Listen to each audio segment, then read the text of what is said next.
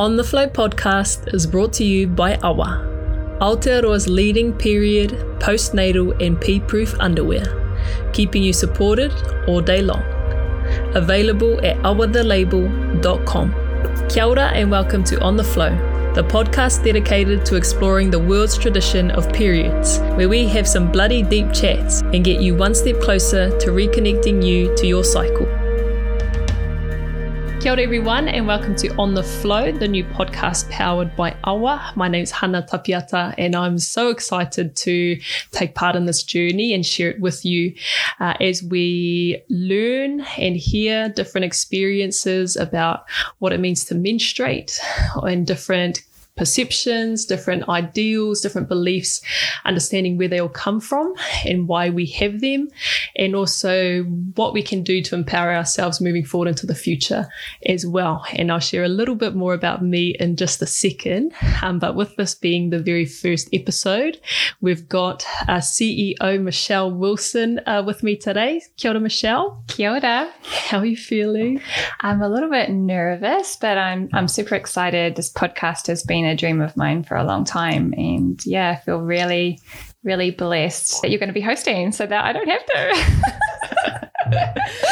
And I feel like this has been a long journey, but it hasn't really. There's been a lot happening in the last couple of years since we've met, and I thought that might be a good place to start and also share how I came to be the host of this podcast. Do you remember that day? The day that you slid into my DM. I remember that day like it was yesterday. Well, I remember a little bit differently. No. Okay, so I'll start and then you can correct me how we go. But my passion is Indigenous knowledge, and in particular Māori Indigenous knowledge. So I was very fortunate to grow up in fully immersed in te reo Māori, te ao Māori, with a Māori worldview. And that was the only language I spoke until I was about 6. And then everyone around me communicated to me that being Māori was great. It was a superpower. It was awesome. And so the work I do now is to try and contribute to that pool and contribute to that movement of reclaiming our Indigenous identity and wearing it proudly. And so I have a blog, it's called Hana, and I share how I apply Indigenous knowledge on a daily basis. I came across your old company and I've never slid into anyone's DMs. I've never asked for product before, and I never have since I messaged you. But it was really aligned to what I believed in. It was really clean. And so I messaged you and I freaked out. I think I was sending a risky text. And then surprisingly enough, you followed the blog anyway. So you already kind of knew me in a way. Of course I did. I was fangirling hard. And then it just started from there. Yeah. I got the product. Yeah, I was very opportunistic when you sent me that email, and I said, I'll send you some products. And I also have this other mahi on the side, which you might be able to help me with. Yeah. And I think I invited you up to be a part of our first photo shoot, which we had in the Ngahere. And that was the beginning of a really beautiful friendship. Yeah, it's been such an intense but fun-filled, a lot of adventures. What do you mean intense?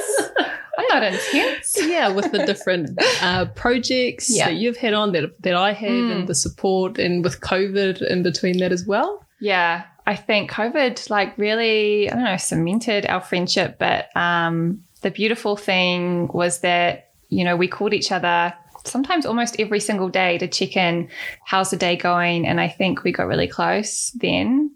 And I feel I was telling you before that I really think that the friendship that you and I have is, should be the way all girlfriends should be, just beautiful support, aroha.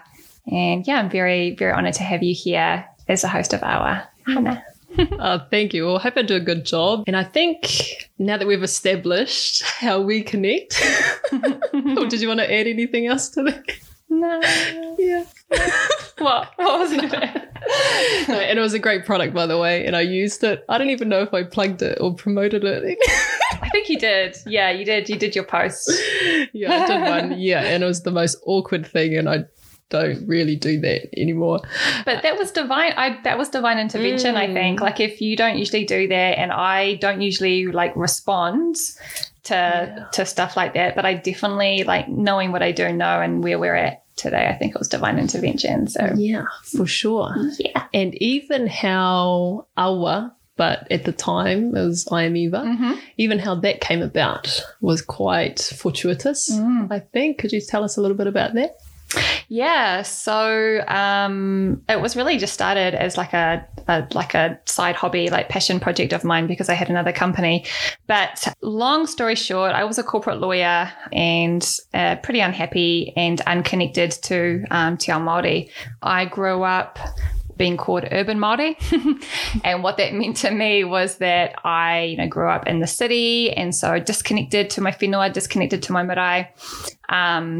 And tikanga, disconnected with te reo completely. To yourself. And therefore to myself, for sure. And it wasn't until I had my first child that I really began to kind of visualize life for her. And it's funny, when you have kids, you really want a better life for yourself because you want to model, the ideal life that you want your child to live. So things really changed for me there. I had my second child and got postnatal depression, and I began wanting to really connect with my Māori side. I decided to give up my mahi as a corporate lawyer, and I enrolled at Te Wānanga to learn rongoa. So for our global listeners out there, rongoa is our ancient Māori medicine in a way. Everything holistic that. medicine, not just, oral medicine, but our ancient ways of healing. And I developed another company, and there was one night I was on the marae listening to old kuia speak about traditional ikura practices, so traditional period practices. And I remember like being so just intrigued by how starkly different it was for our tupuna when they had their periods to what it is for us today. I learnt that our tupuna used a plant, because back then plants were really my jam. They were though, weren't they? Yeah. They were. Plants were my everything. They still are now, but not to such a passionate extent. And you may not be able to see right now if you're tuning in on the podcast, but we've got a big photo of plants. We've got plants all around us. We were recording right now. Plant life. I like my natives. Yeah. They healed me. They have definitely been part of my healing journey. Just that connection to our environment was part of the journey for me, which, has a lot of connections to AWWA and AWWA's values as well. But I digress. So, I learnt that our tupuna used a plant called angiangi, which is like a moss that grows abundantly still today on trees. And man, they were such innovators, because they would just pull the moss off. And angiangi, if I can describe it, it kind of looks like a cobweb, but it's really soft and squishy, and you can mold it into the shape of a pad. And our tupuna would wear it either inside them, some would wear it inside them, and others would put it kind of on the outside. And it was super absorbent. And then they would rinse it, dry it, and wear it again until it could no longer be used, where they would burn it and gift it back to the earth. And I decided that I wanted to give this a try. Because I like plants. So I did. I was managing my period for a little bit using angiangi, and it was 1 month I was in Rarotonga on a family holiday, and I got my ikura, got my period, and I didn't have any angiangi to hand. By this point, I wasn't using pads or tampons in New Zealand, and I definitely didn't want to contribute to waste on the island. Cups were never my jam. So it really got me thinking, wow, what's it going to be like, for my daughters? I know that pads and tampons won't be part of their reality by the time they menstruate. And I just like cups are great sustainably. And I know a lot of people love them, but for myself personally, I don't really want to wear anything foreign inside my body. I don't want to carry anything foreign inside my body. And for me, when I get my period and I'm flowing, that's my release of everything else. So I don't want to keep it inside me all day. So I began researching different textiles and technologies with my good friend Kylie. And yeah, we developed the first prototype for AWWA period-proof underwear. And I think a lot of people listening will know what AWWA is, but if you're not, we developed period-proof underwear where you literally bleed into your underwear. But because of the technology, it dries instantly and is absorbed on the inside, but it doesn't bulk. What I say to people is it looks and feels exactly like wearing dry underwear on a non-period day, but you get to come home, rinse them out and reuse them. So friendlier on our environment. And so that's AWWA. And I don't know if I answered your first question, but I can't remember it either. That's all right. This is on the flow. So I guess we'll just flow on from there. We're going to flow. But as you were talking, I was just thinking how contrasting and how different that is to when I was a teenager, when I first had my period, and even the connotations of what it meant to get your period or how to manage it, how to look after yourself during that time. There was next to nothing that I was exposed to, and I don't know about you. Oh yeah, no, for sure. Nothing. Yeah. I was just wondering if you'd be willing to share what it was like for you when you got your first period. Yeah. So I feel like it was such a non-event, compared to what it's going to be like for my poor daughters. No, it was a real non-event. I don't feel like I had like a big shameful story or anything, but it was just kind of like I went to the bathroom and there it was. I didn't tell anybody. I didn't tell my mum. Or my friends or anything. But before getting my period, that's right, I remember my mum, because I was quite a late bloomer. I didn't get my period until I was 14. I think it was like 14 and a half as well. And I was like really like innocent, 14-year-old. But I knew that I was late because I think my mum maybe reminded me all the time. But one thing that she used to say was that if I don't get my period, I won't be able to have children. And although, yes, that is true, for some reason, I think that was like a negative thing in my head because I was always clucky. Like I was born clucky. I could not wait to become a mama. And so hearing that I don't have my period yet, and if I don't get it, I won't be able to have kids, instead of thinking, oh, I'm definitely going to get it, so it's all going to be kids pie, I was like, shit, what if I don't get it? Like, do some girls not get their period? Like, maybe I won't be able to have children. And so I was quite traumatized by that idea, like secretly. And I'm sure if I had said something to my mum, she would have been like, oh, no. But it's funny the things that you think when you're young. So when I got my period, even though I told nobody, I remember this huge sense of relief that, I can have kids. I know it's like something that most 14-year-olds don't think about, but like, as I said, I was born clucky. And so, I remember just, using pads because the whole idea of wearing tampons like was so foreign to me. Like I didn't explore down there at all. In fact, I just didn't, like when I saw a tampon, I was like, no way, like that's not going to work. And I was convinced it wasn't going to work. Like this is super embarrassing. I was going to say, I feel like there's a story. Did you investigate? It never occurred to me to investigate with like my hands. I don't want to be too graphic, but I just thought like, if a tampon goes there, like, I don't know if it's going to work. Like, I'm pretty sure it won't work. So I used my pocket money to go to the chemist and get a packet of cotton buds and some lube so that I could slowly like open up the area so that one day, maybe in my lifetime, a tampon would fit. Oh, I know. Like, I was so innocent. So pure. I was so pure and innocent. Yes. Because you don't know. I don't know. Nobody told me. I never, I was never told to explore down there or. It's not like they were open conversations at the time either. No, I mean, like no one even told me how to use a tampon. So it was like a foreign part of my body, which I had always kind of, thought it was not okay. Like that's just for babies, that's nothing else, So yeah, no, we didn't talk about it. So yeah, definitely is going to be different for my girls. Well, they'll be blending into their AWWA. But What about you, Hannah? I had to tell my story. Do you like what was it like when you first got your period? Nowhere near as exciting, I feel, as yours. But even when we were talking before we started today, I don't really remember it because, like you were saying, I was just a non-event. And even though growing up, we'd been told about mate wahine, which is one of the names or words used to describe menstruating in Māori, and that there was the mana, or one of the powers that women inherently have in being able to create life.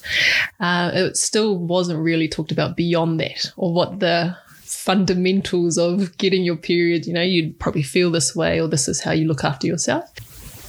And so I was at intermediate, I think I was about 12 years old. But at the time, my cousins or girlfriends around me had already gotten theirs. And so I thought I was late too. And then so when I did get it, it was only just a bit of spotting. And I didn't want to tell anyone. It was like the secret. I thought it was dirty because any other time you have blood and it gets on something, you're told to rinse it off, or, they run it under cold water so it doesn't stain. And so I had that kind of belief or perspective of it as well. And then I just remember other experiences where, like, we were at the pool one time and there was one of our friends who wasn't swimming because she had her period and it had leaked through to her pants. And rather than tell her, people we were with were talking about her behind her back. And then I just thought, oh my gosh. And I just ended up putting something on her and talked to her about it afterwards. But just that shame and humiliation that comes with it. I'm getting red talking about it now.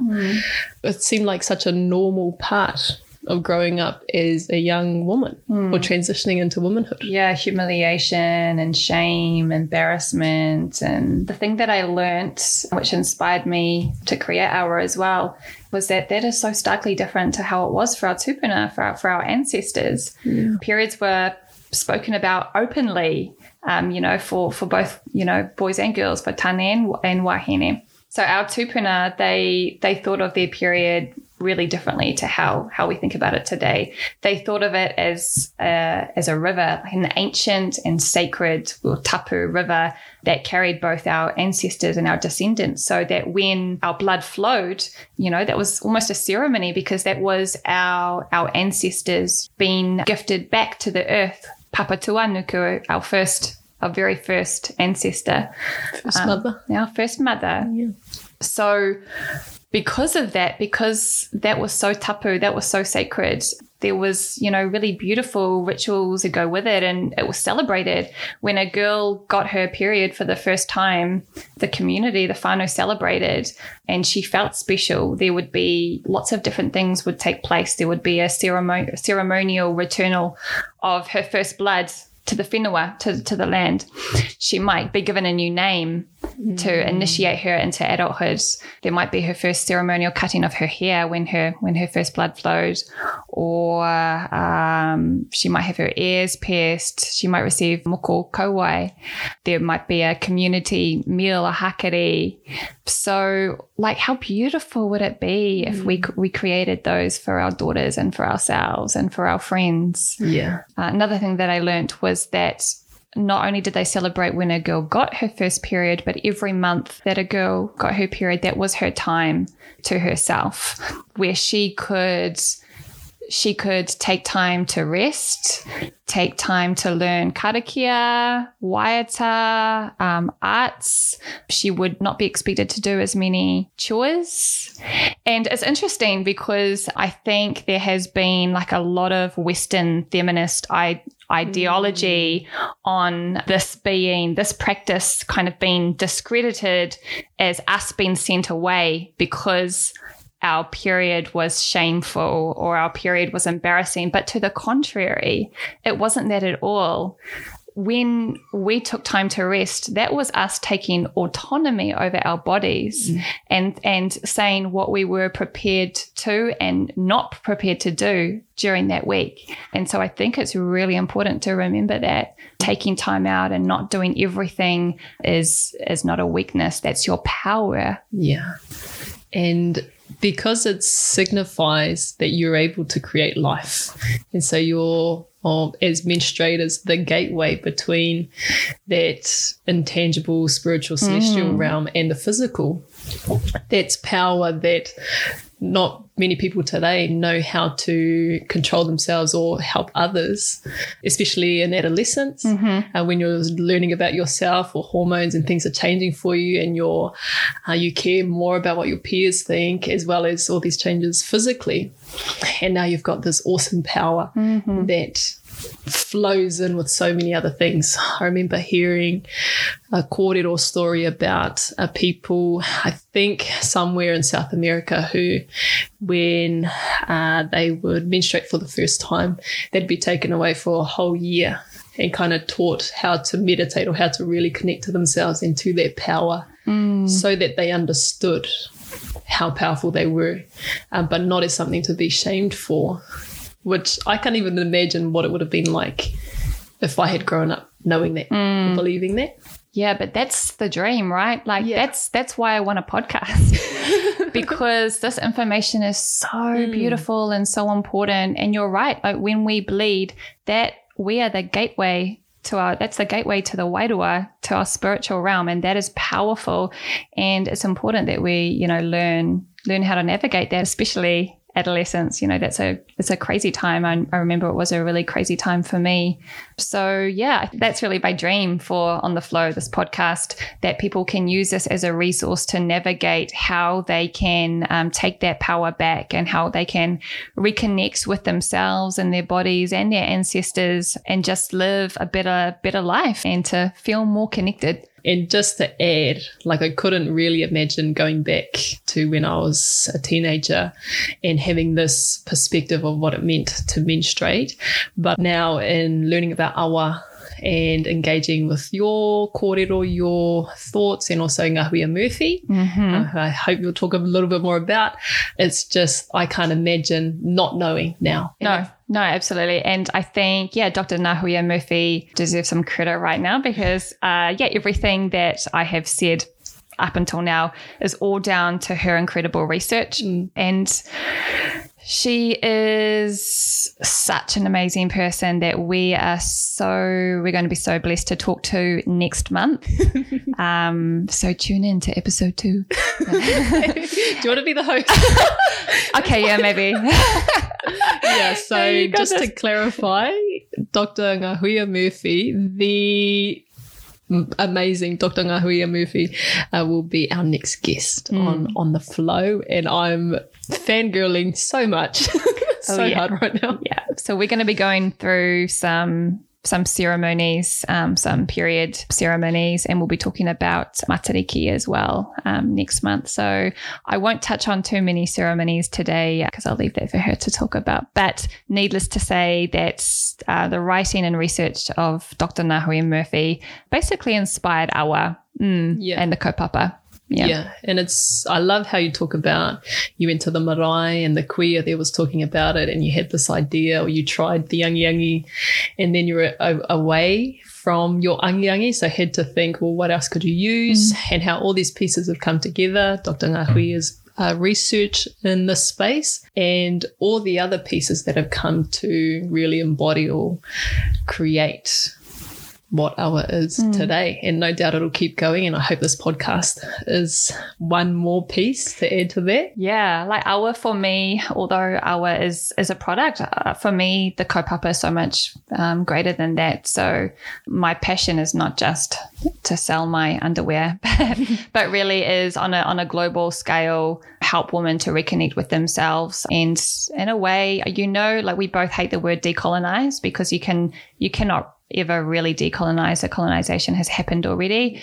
But, decolonizing our periods, because I have been talking about this on the AWWA platform for almost 3 years now. And now that we're becoming a bit more global, the beautiful thing that I can see is other cultures reaching out to me or commenting and saying, hey, yeah, that was true for us too, in China and Hawaii and the islands and India and Sri Lanka. And so I thought, wow, this really is bigger than just what I thought it was. I do feel, a lot of responsibility to not just sell the underwear, but talk about the kaupapa and try and retell a lot of the stories that I've learned, which has greatly affected and positively benefited my life. I'm glad you mentioned that about responsibility, because that's what I feel with the mahi that I do about contributing back to that pool of Indigenous knowledge. And what I really liked, and hope you could talk a little bit on, is the mahi or the research you're doing to get to know yourself and to get to know how your body works at different times of during your cycle, and also with the moon cycles as well, how you've learnt about your personal relationship with the environment. Yeah. So I'm currently doing research into tracking my cycle and tracking others' cycles with the moon. I am, and I always have been, really heavily affected by the moon. I think there's just no mistake that our cycle is 28 days and, the lunar cycle is 28 days as well. We are greatly affected by the different phases of the moon. And I recall as a teenager kind of having not fits of rage, but like close to it sometimes, like going through all of those hormones and having kind of crazy times where I just felt like out of my body. And it wasn't until later in life that I realized that actually that was fetal. That was the new moon. And so I am really affected by the moon, and I have learnt part of my kind of growth and wanting to reconnect with myself is trying to understand how I can work with the phases of the moon, with the maramataka, and particularly how it relates to my period as well. So there are certain phases of the moon where I know I am affected more than others. So right now it's the tangaroa phase, which is an abundant 7-day period before Whiro, which is the new moon. And so that's why we're recording the podcast now, because I have realized that the Monday to Friday, the 9 to 5, and taking prescribed Saturday and Sunday off, that doesn't work for me. And to be honest, it probably doesn't work for many people. It's like that real capitalist kind of like industrial Western thought. But for me, I have really learnt to kind of manage my life and my schedule according to the maramataka and wherever my period is at the time. So Tangaroa phase is a period of 7 days where I know I'm going to get the greatest amount of work done. I'm going to be writing at my best. And so I dedicate those 7 days to working back to back, because that's where a lot of my best work is going to come from. Yeah. And so we're in the Tangaroa phase now. I've had a love-hate relationship with Whiro. So that's the new moon. It's traditionally been known as a low period phase, and that definitely has been true for me. Whiro is kind of the time where I run and hide from everything, because sometimes I might get myself into trouble. And it's like I'm really low. It is a really low period, and it was always quite a negative time for me. But from the help of friends and other Māori healers, I've learned that actually not to be afraid of Whiro, that yes, it is a low energy phase, but you can embrace that and turn that into a positive time. So now when it's Whiro, instead of kind of doing my usual jam and getting into trouble, I would maybe turn my phone off. I would go and have a massage, and I would come home and meditate. Sometimes I meditate for 3 or 4 hours at a time. And as Dr. Nahuia Murphy said, that Whiro really is a time of revelation. And so knowing that when Whiro is coming, imagine if all women, put Whiro into their calendars, the new moon into their calendars, and took that time out to rest, to go inwards and to reflect and feel revelation. It's been really life-changing for me to really embrace Whiro in that way. Again, the full moon is when I am full of energy, and I'm usually an introverted person. So the full moon, I've realized, is a great time for me to visit my friends and socialize with my friends, and also with the periods as well. Like traditionally, all our ancestors would menstruate together during Whiro. because that is traditionally a kind of a low inwards period. So it makes sense that all of our ancestors would be taking that time to rest and reflect because they all had their period at the same time. We've been so disconnected with the moon, with artificial lights and being at home and not being underneath the moon as much. We've been out of sync. We're all out of sync with each other. But, we do sync up when we spend a lot of time together. Yeah. And so we will be talking about that a bit more throughout this podcast as well, because I know a lot of people are interested in learning more about that. But yeah, I've been plugging my period with the moon, and I have some other volunteers doing the same thing as well. And yeah. Can't wait to hear the progression of that research. And here in Aotearoa, here in New Zealand, the maramataka is really being reclaimed with force, which is powerful and really beautiful. And what I really liked about how you said is that you've done the research to learn about how you and the moon behave, how she affects you, and how that affects different things within you as well at different times. And something I really want to urge people to, or encourage people to do, is to do what Michele is currently doing or has been doing, is not just take, or whiro, low energy, full moon, high energy. So, well, maybe because of the syncing and artificial light and other things in our lifestyle, that might not be where you are right now. And so it's important for you to do that work, to go out. And it's not just the moon, but there are other factors in the environment as well, to learn about what your relationship is like, so that you can learn the things you need to do and take care of yourself in the ways you need to take care of yourself throughout your cycle. Yeah, and just on a practical level, if you're wanting to know how to do that, it's really simple. There's a Hina app, Hina, but also you can just Google what's the moon doing today, and just jot down in your diary or your working calendar what the phase of the moon is. Do you have your period? How are you feeling? Do you feel like you have lots of energy? Are you surprised at how much work you're able to smash through? Or are you feeling like you just don't want to be at work? You just don't want to socialize? What's going on for you emotionally? And write them down, because I guarantee you after 3 or 4 months, you're going to start seeing a pattern. And that's a beautiful way to reconnect with yourself. And when you start to see a pattern, then you can start to plan. Yeah. And that's when the beautiful stuff happens. Oh, I think we might make a quote out of that. You and your quotes. What is it when you see a pattern? You can make the plan. Yeah. When you start to see the pattern, then you can make the plan. Yeah, and it's all tailored to you, customized to you based on your flow. Oh, I like that one. I'm full of wisdom, Hannah, I tell you. You surprise me every day. No, that's really cool and really exciting. And if you are currently doing that, or if this has inspired you to start journaling or start keeping record, we'd love to hear updates on how you go. Absolutely. I'm trying to gather as much research as I can. So actually, if you are keen to keep a record of that, then do get in touch. If you'd like to be a volunteer or part of the research, then yeah, that'd be awesome.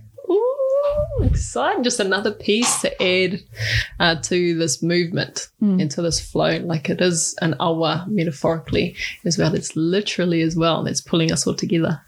How exciting.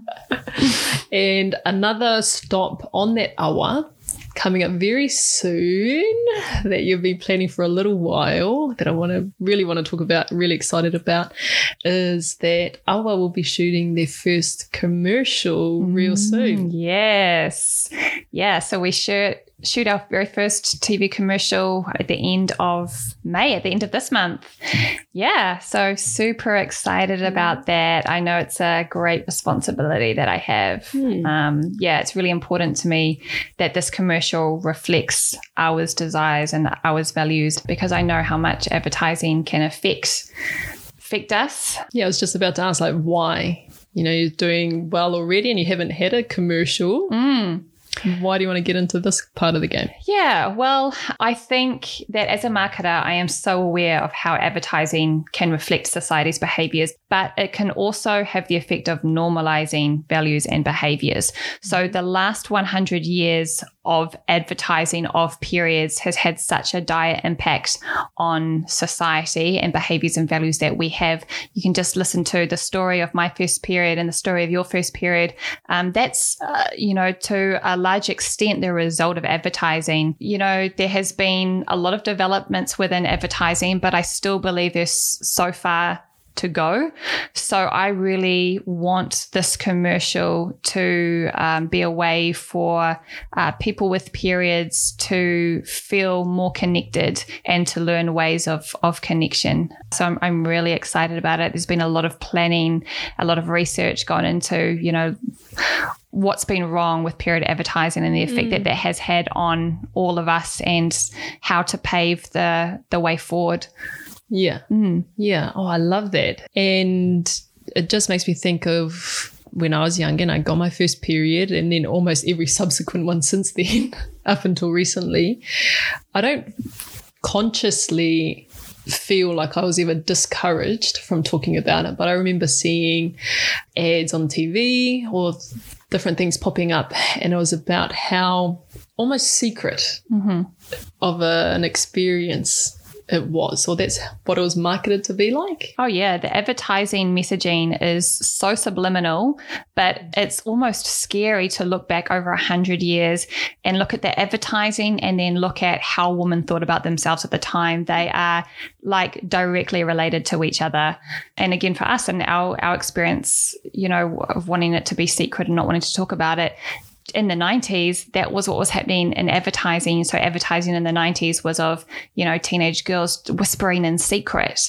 So that's what we were doing because we saw that in advertising. There has recently been some research done by Dr. Jane Connery in Australia. She, during COVID, analysed the last 100 years in advertising, and it's been so interesting to see the progression of periods in advertising and actually how directly related to behaviors in society at that time. So 100 years ago, for example, period products were only available to those that could afford them. They were also labeled or advertised as medical products for illness. So period products were administered by nurses. So it really was thought of as a medical problem or an illness. And that's how women thought that they were. So then we get into the 1950s, and although periods were not advertised as illnesses anymore, the use of the colors blue and white were really used a lot and perpetuated the idea that period blood was taboo or shameful. You couldn't see, even dirty. You couldn't see red blood. Everything was, like the holy color of blue or white. So women were always should have always been pure or clean. The word sanitary products was termed as well. And this really goes with the notion of being unclean and that you're dirty when you have your period. And it's funny that was the 50s, because I remember, so my mother grew up in the 50s, and I know that one thing she did say to me time and time again is that I was unclean and that when I have my period, I should be showering 2 to 3 times a day. So that was, I know now, a result of the advertising that she saw. It was quite a racial, thing as well, because it was the whole notion that anything white was, its purest form. So there was absolutely no depiction of people of color.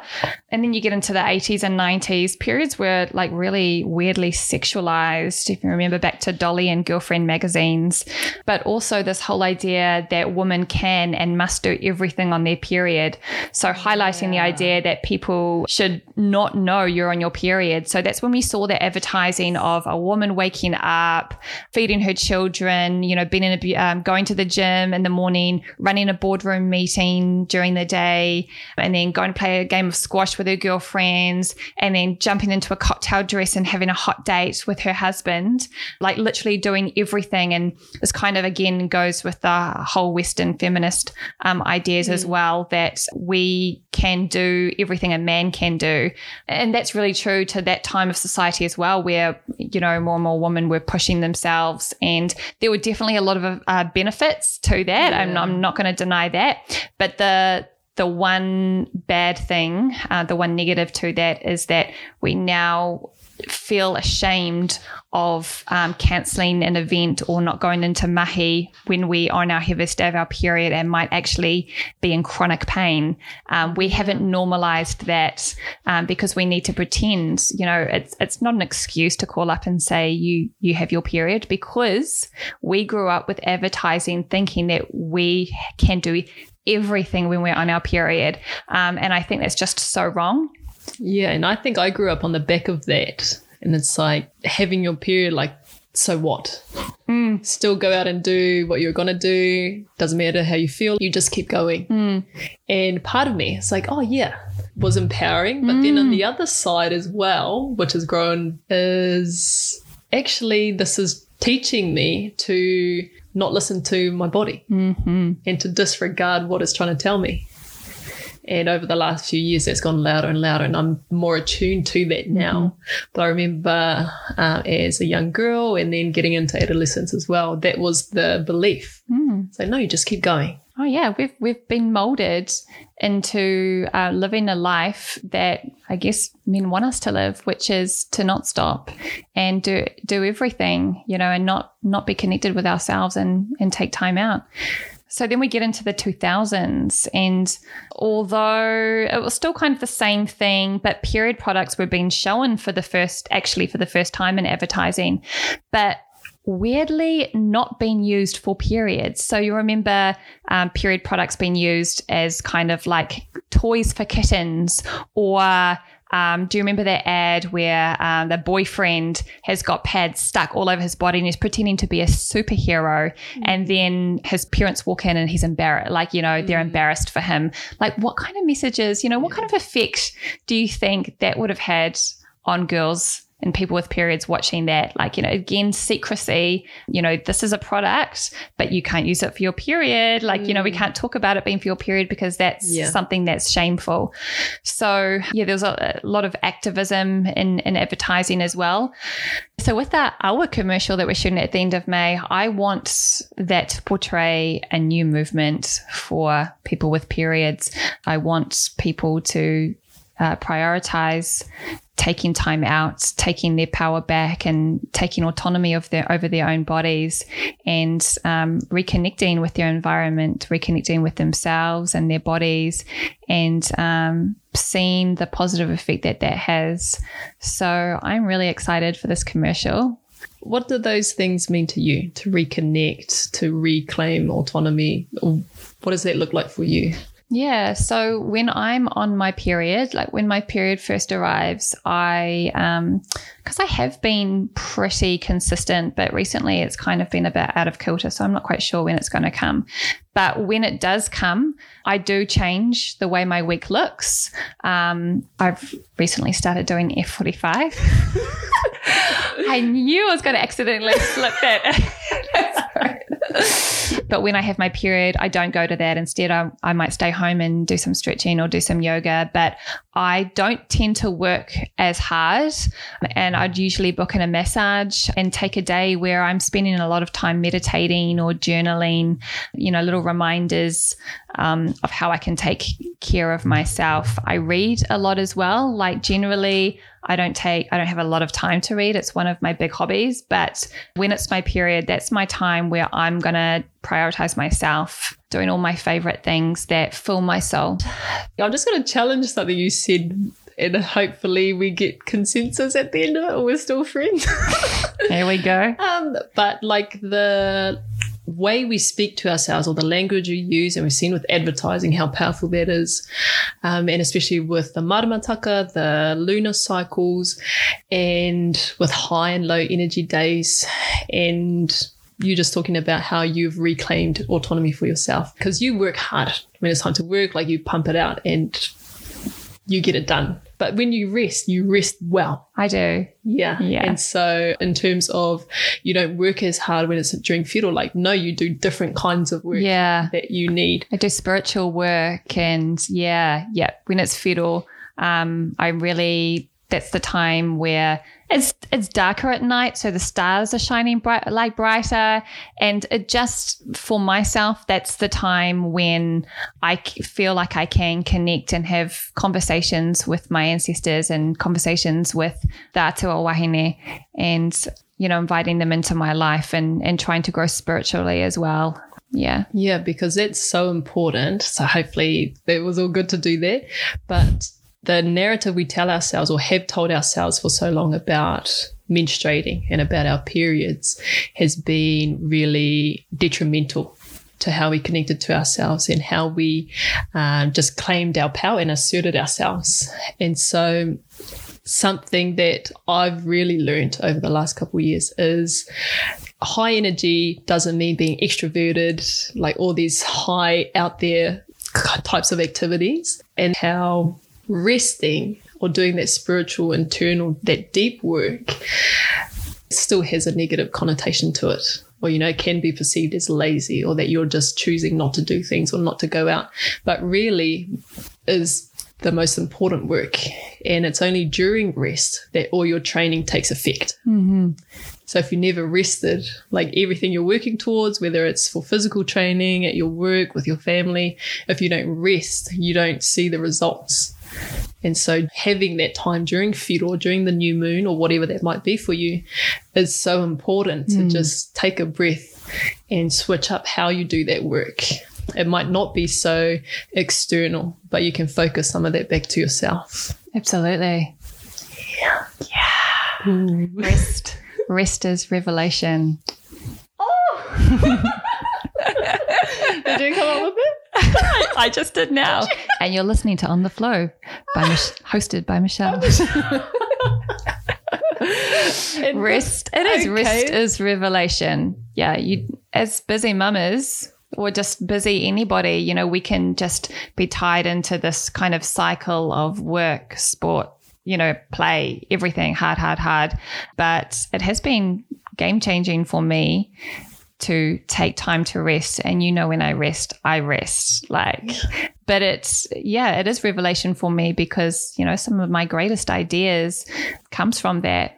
And yeah, it's beautiful. What would your advice be to anyone? Because I know myself, you, like, everyone's got their things going on. Everyone's busy. Everyone's got their stuff that they're dealing with. And some might not be able to afford to rest. Mm-hmm. Yeah. I call bull on that.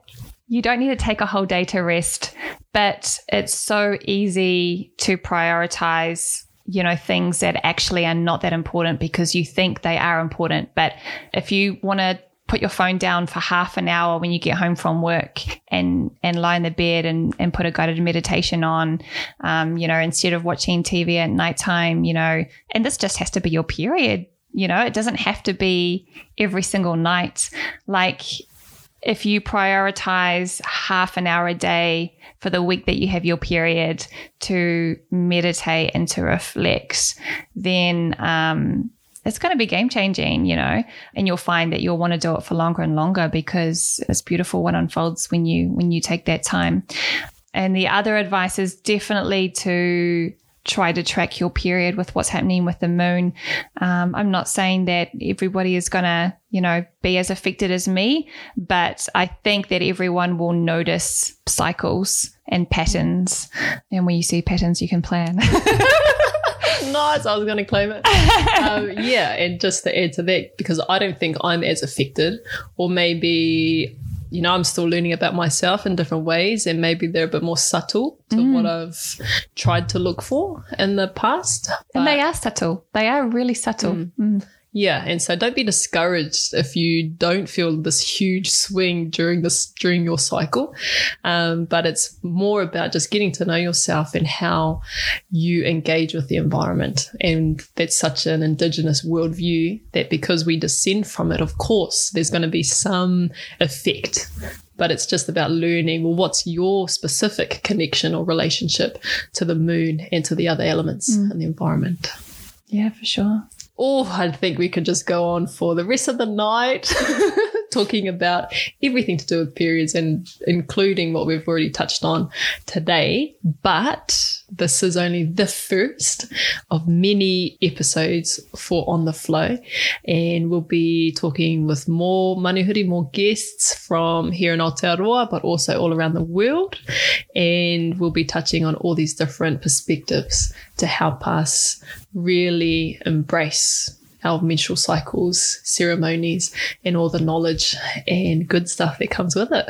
Yeah. Thank you, Hannah. You're going to be a beautiful host, and I feel so humbled and honored that you're going to host On the Flow, powered by AWWA. And yeah, I'm just really excited for all the kōrero that we're going to be having with cultures and people all over the world, helping to reconnect everybody to their cycles and to themselves. I guess you could say it's my passion. So yeah, I'm feeling happy today. And thank you for the opportunity, and thank you for tuning in. I hope you found something that you can take away and start to incorporate into your own life. Or if you feel like there's more you wanted us to really dive into, or other topics, other people you'd like to hear from on the show, On the Flow, please let us know. Send it through, and we'll catch you on the next one. Ka kite. Hei kona.